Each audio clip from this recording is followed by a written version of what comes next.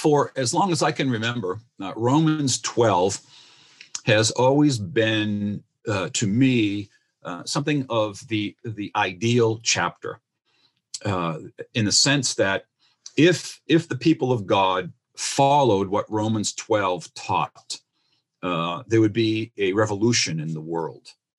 We talk an awful lot about conspiracies. We talk an awful lot about revolutions. And many people, particularly in our day and age, have many different ideas about what's going on, about what's going to happen. I want to propose this morning that we continue to settle into Romans 12 and we continue to ask ourselves a very simple question. What would the community of God look like if Romans 12 was their banner? If we took seriously the imperatives that are in this chapter, the descriptors that are in this chapter, if we truly committed ourselves in the power of the Spirit of God, in the power of the mercies of God, to the doing of this chapter, what would it be like? What would we become? What would it look like? An idealist? Perhaps. It's in the Word of God, and we've got the power to live it out because God has poured his love into our hearts through the Holy Spirit. So let us renew our focus on Romans chapter 12 today, and at least one more week before we turn the corner and head to the back end of the book of Romans. Let's settle in with Romans 12 today. As I've reminded you, Romans 12 is about relationships. And I've shown you the triangle over the weeks, the triangle of relationships, whether Paul meant it intentionally or not. Romans 12 opens with our relationship to God.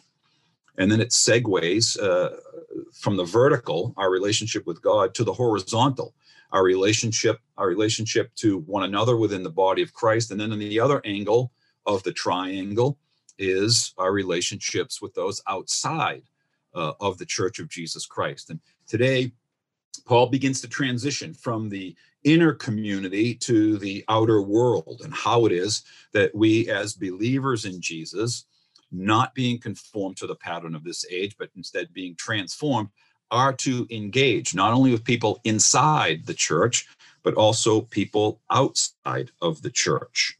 Romans 12 is about relationships. Our relationship with God in view of his mercies, our relationship with one another as one body in Christ and members of one another. And today, as I've just said, we'll learn how to relate to those outside of the body of Christ, how indeed we are to love our neighbor, even those who are our enemies. This is not an easy teaching from Paul, who echoes Jesus very strongly here, and I'll show you that in just a moment. Jesus taught us the greatest commandment. You know what that is, don't you? To love the Lord our God with what? With half of our being? With the days that we feel like it? No, it's all in.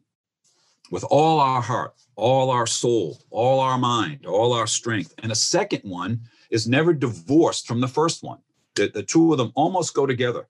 First, greatest commandment, love the Lord your God with all your heart, soul, mind, and strength. And the second one that is like it is to love our neighbor as ourselves.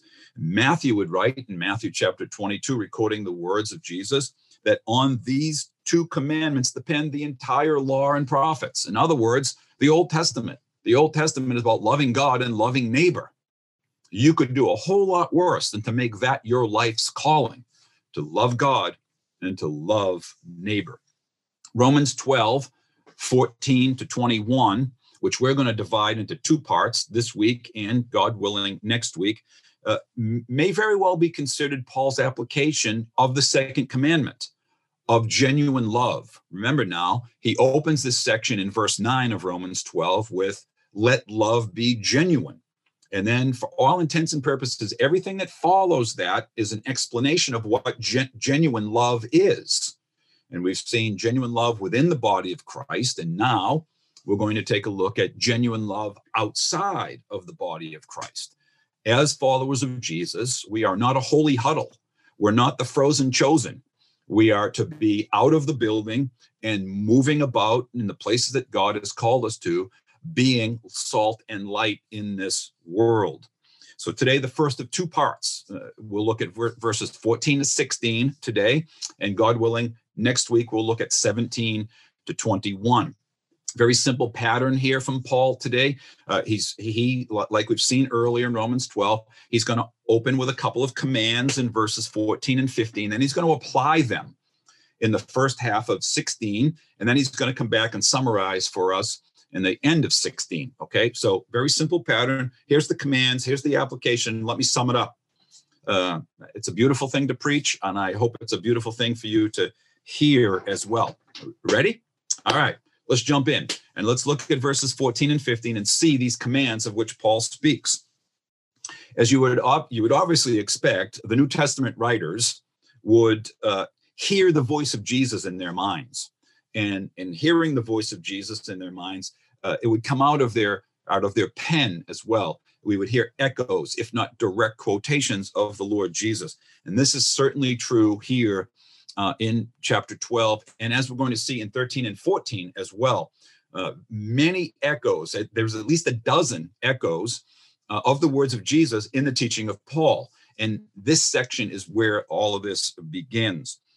Paul's teaching here in verse 14, bless those who persecute you, bless and do not curse. Clearly, you don't have to be a Christian very long to realize how much this echoes what Jesus says. And it's recorded for us not only in Matthew, but let's go to Luke, because Luke is our backbone gospel this year. So let's go to Luke chapter 6, verse 27. And hear the words of Jesus that Paul is literally bringing right over. Jesus said, I say to you who hear, love your enemies and do good to those who hate you. Let that sink in now. Do good to those who hate you. Bless those who curse you.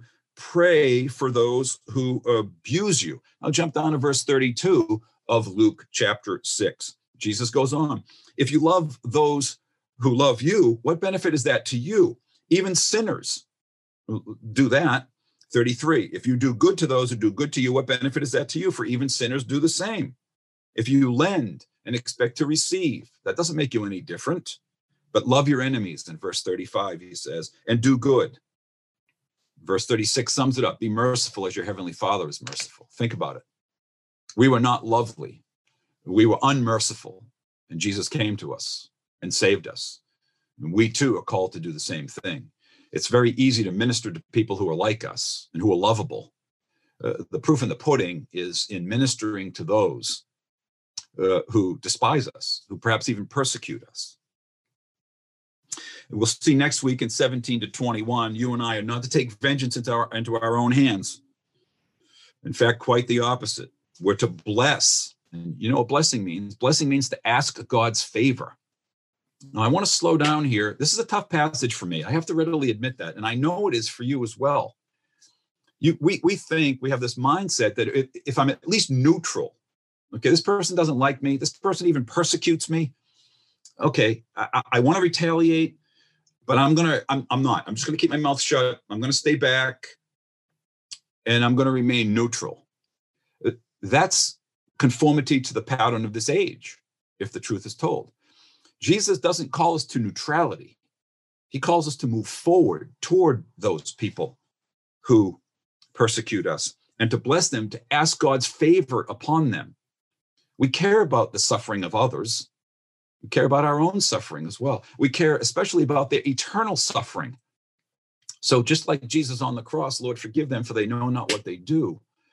We too, seeking the power of the Spirit of God in our regenerated lives, need to be able to bless those who persecute us, not merely remain neutral, and certainly not to curse them, to call down God's disaster upon those who persecute us. We're going to see that that's God's business. God's business is the business of bringing about justice of this nature. We'll talk a little bit more about that when we get to Romans chapter 13. Let me show you an example of how this played out in the first century church. Turn with me, if you would, to the book of Hebrews. It's the back end, near the back end of your New Testament. Follows precedes James, Hebrews, James, and then First Peter. These are called the general epistles, written in general to the churches. In Hebrews chapter 10, let me make sure I got the reference. In Hebrews chapter 10 and verse 32, here's an example of the early church. And now there's a really good probability that the book of Hebrews was written from Rome as well. We don't know for sure, but there's a significant evidence suggesting that to be the case. So we are talking about the similar context. In Hebrews chapter 10, and beginning in verse 32, here's what the writer says: "But recall the former days when after you were enlightened, you were saved, you were born again, you endured a hard struggle with sufferings, sometimes being publicly exposed to reproach and affliction, and sometimes being partners with those who were so treated. For you had compassion on those in prison, and you," here it comes, "and you joyfully accepted the plundering of your property." Now, why? "Since you knew that you yourselves had a better possession and an abiding one." Verse 35 of Hebrews 10, "Therefore, don't throw away your confidence, which has a great reward. For you have need of endurance, so that when you've done the will of God, you may receive what is promised." There's the magic, if you please, of persevering even when persecuted. You realize that what you have here now is temporary, and that we long for a heavenly city. We long and look for that which is permanent and cannot be taken away from us. It requires an amazing work of the Spirit of God in our lives to be able to joyfully accept the plundering of our property. I can feel my spine getting up if somebody wanted to ransack my house. I'm going to protect my turf as best as I possibly can. Well, should persecution come, and should it be something that even our country calls to do to Christians, we ought to realize that these are things that we ought to hold on to loosely, because the city that we await is in heaven. So we bless instead of cursing those who may persecute us. To the natural mind, as I've already hinted, I can almost hear, and people have said this to me, and I know you might be even thinking it as well, Pastor, that's naive thinking. You can't live in New York City with that kind of mindset. It's upside down. It's probably even dangerous if you think that that's the way we ought to live. But let me gently challenge you. This is the word of the Lord that we're talking about, and Jesus is our model. And if we find ourselves digging in our heels and saying, "There's no way I will do that. There's no way it'd be possible for me to do that," we ought to stop and think, maybe I need to submit myself to the work of God in my life. I love the way one writer puts it. It was a beautiful expression, and I want to read just a couple of sentences to you from this commentator on the book of Romans. He says, "The gospel demands that we step back rather than pay back." Isn't that a great expression? That we step back rather than pay back. Stepping back, he says, creates time and space for the kind of patient, discerning thought that comes from renewed minds. It creates time and space to consider the will of God in the situation. The patience of stepping back, of non-retaliation, of looking for another way, makes our trust in God visible and opens the door for God's justice to be at work. Isn't that an amazing statement? Revolutionary. It turns the way that we would think upside down. It drives us all the way back to, am I conforming to the way of this world? Am I being transformed by the renewing of my mind, that I can test and approve God's good and pleasing and perfect will? Notice what he says in verse 15, very similarly. "We rejoice with those who rejoice, and we weep with those who weep." It's easy to read this as an insider command, but I think in the context, it also addresses to those outside.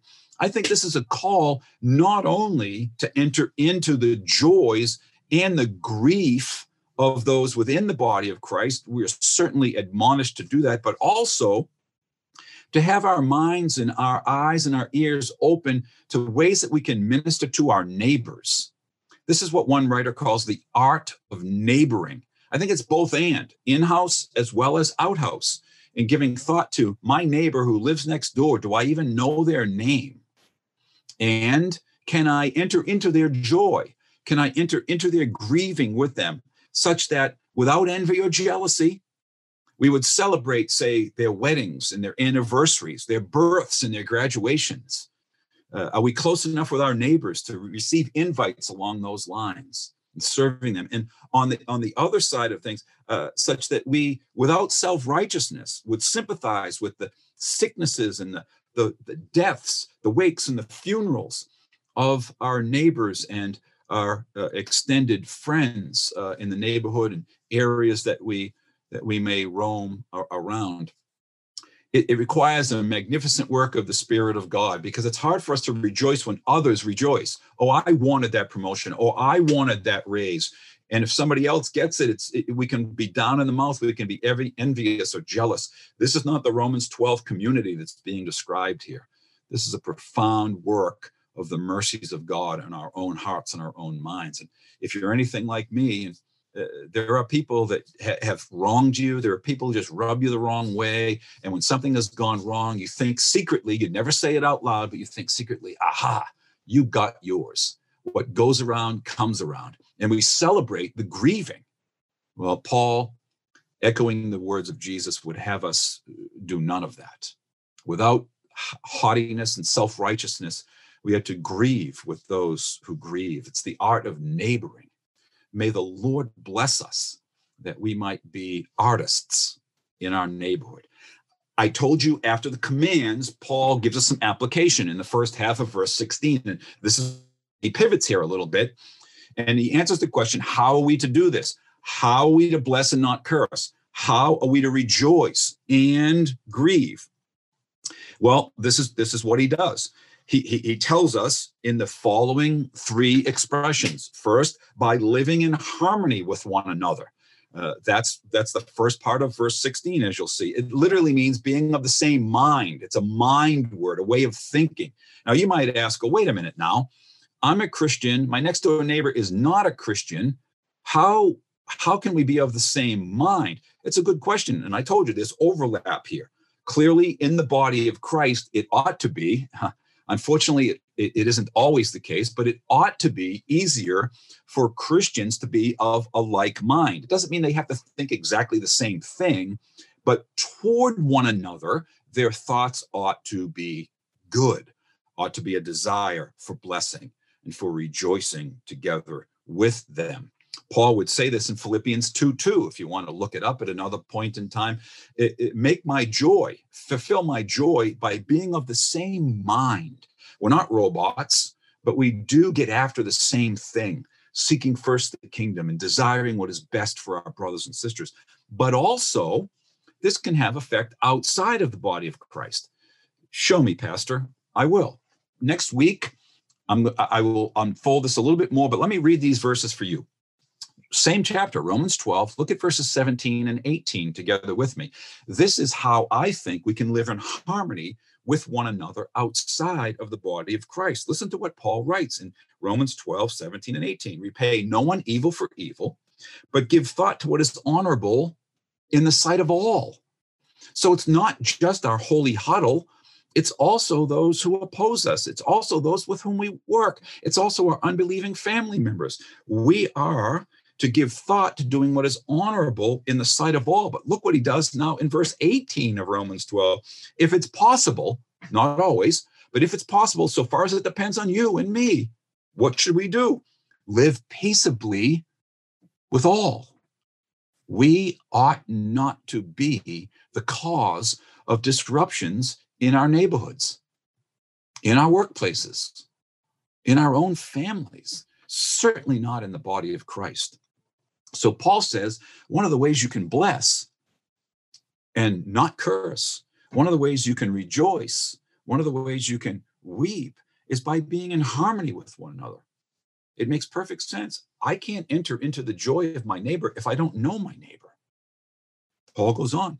We can do this by living in harmony with one another. We can also do it negatively now by not being proud, haughty. That makes perfect sense, right? Instead, we ought to be humble. Do you remember when Paul said that in Romans chapter 12? Turn back in Romans 12 with me, verse 3. Romans 12:3. By the grace given to me, I say to everyone among you not to think of himself more highly than he ought, but instead to think with sober judgment, each according to the measure of faith. See, so earlier, Paul has said, we're not to be on our high horse. We're not to think of somebody as better than ourselves. It doesn't mean that we have to think of ourselves as a doormat, but it does mean that we give thought to other people as well, that we desire for them what is good. So we bless and not curse by living in harmony with one another, by not being haughty, not being proud, not thinking, oh, my neighbor, no, my neighbor's low. I can't go there. My neighbor is black. I can't go there. Oh, my neighbor's something else. I can't go. No. Mind you now, walking very gently through Romans chapter 12, this is not an option for you and for me. Remember, James, our Lord's brother, in James 4:6 says, God opposes the proud, but he gives grace to the humble. Not only are we to live in harmony with one another, not only are we not to be haughty, but we're also, and this flows very logically, we're also to associate with the lowly. This is a tough one for some people. I've seen an awful lot of pride and insularity in Staten Island. People stay to themselves. It's this group. And if there's an outsider, who are you? And they're greeted with suspicion and a high level of pride and a sense of entitlement. And you can't tell me what to do. You can't tell me how to run my life. The Bible tells us that we are to associate with the lowly. Rome in the first century was built on a caste system, C-A-S-T-E, a caste system. There were the haves and the have-nots. New York City is just like that. Many people come to New York City to become a have at the expense of the have-nots. So this is a word that speaks to the first century, but it also speaks to the 21st century. It is a system that is built in to the way that we live, whereby certain groups have power and privilege that others do not. This is a radical verse in our day and age, particularly with so much going on in our world about racism and with regard to Black and brown people, and even more so a growing anti-Semitism right here on Staten Island, as well as the latest flavor, if you please, of racism has been against Asian Americans, particularly surrounding the coronavirus.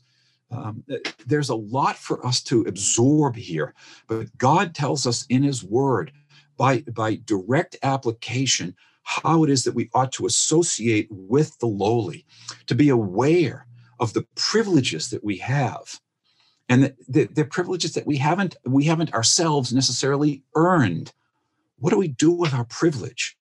How do we fight back against systemic sin, systemic racism, and things like that that are built into the warp and woof of our lives that we just assume that's the way it is?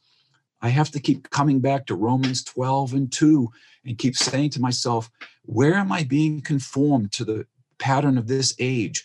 Where do I need to be transformed? Brothers and sisters, I plead with you and I pray with you and for you that we would bless and not curse, that we would rejoice and weep with those who are around us by living in harmony with one another, by not being proud. Wow, talk about countercultural, and by associating with the lowly. Isabel Wilkerson has written a beautiful book called Caste, C-A-S-T-E. And in that book, she uses this powerful metaphor of entering into a theater that is dark, being ushered around by the usher with the flashlight and being told where to sit. Listen to her powerful words.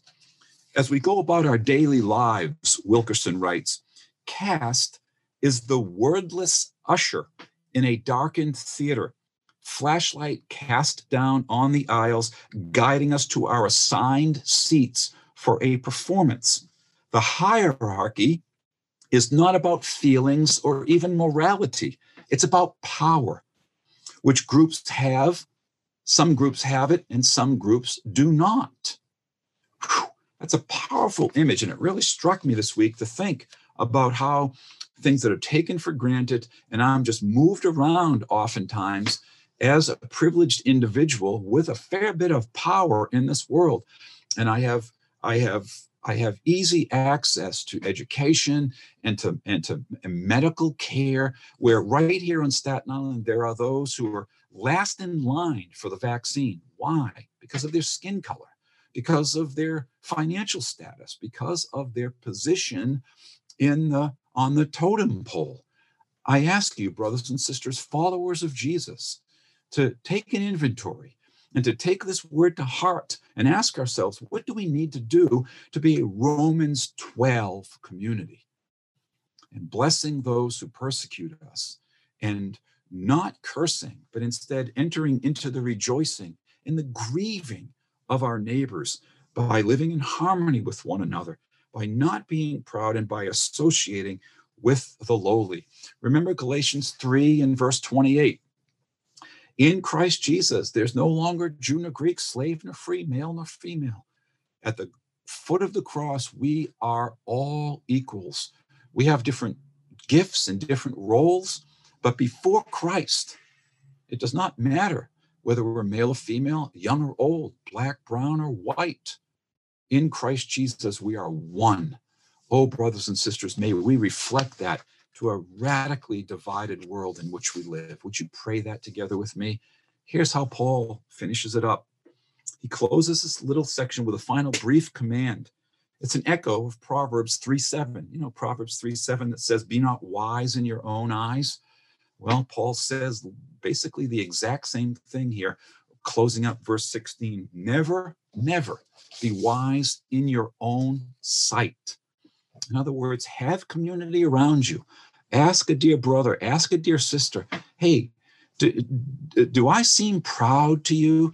Do I look down my nose at other people? Do I scoff? Am I sarcastic and cynical toward other people who may not wear the right things or say things differently than the way I think they should be said?